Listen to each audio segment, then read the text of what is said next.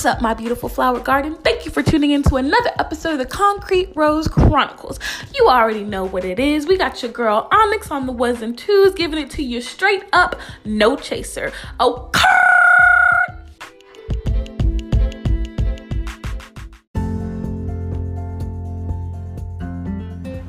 What's up, y'all? Thanks for tuning in to another episode of Concrete Rose Chronicles. Today I want to talk about internet dating apps.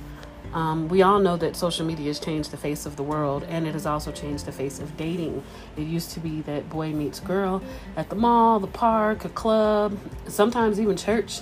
And today, more and more people who are looking to date are meeting online. And that brings into my mind a lot of questions. Is it safe? Are you really talking to a person? Have you been catfished? With all the scamming going on in the world, it kind of makes you wonder.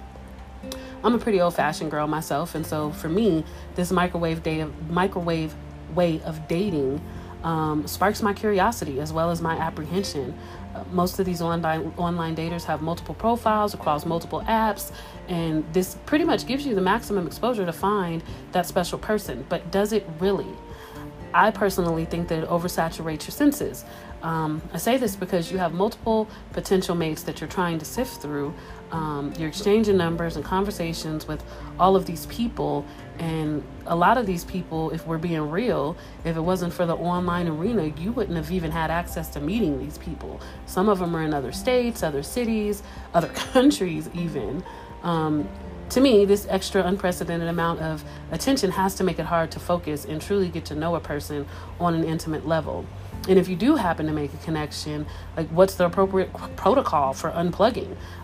Is it mutually agreed upon that you both get off the dating site? Is it that a person does it on their own because they are feeling away? And if that's the case, do you have a conversation because is the other person still on there? Does it even matter? The other thing is how many are actually looking for a real relationship. In my opinion, I'm sure there's some that are just looking to hook up, some that are looking to use these apps to cheat. I don't know. Y'all tell me what y'all think.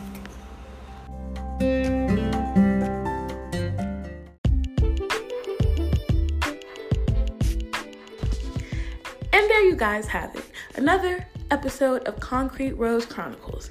If you need some advice and someone to snatch your life, make sure you shoot us an email at concreterosechronicles@gmail.com so we can get you all the way together.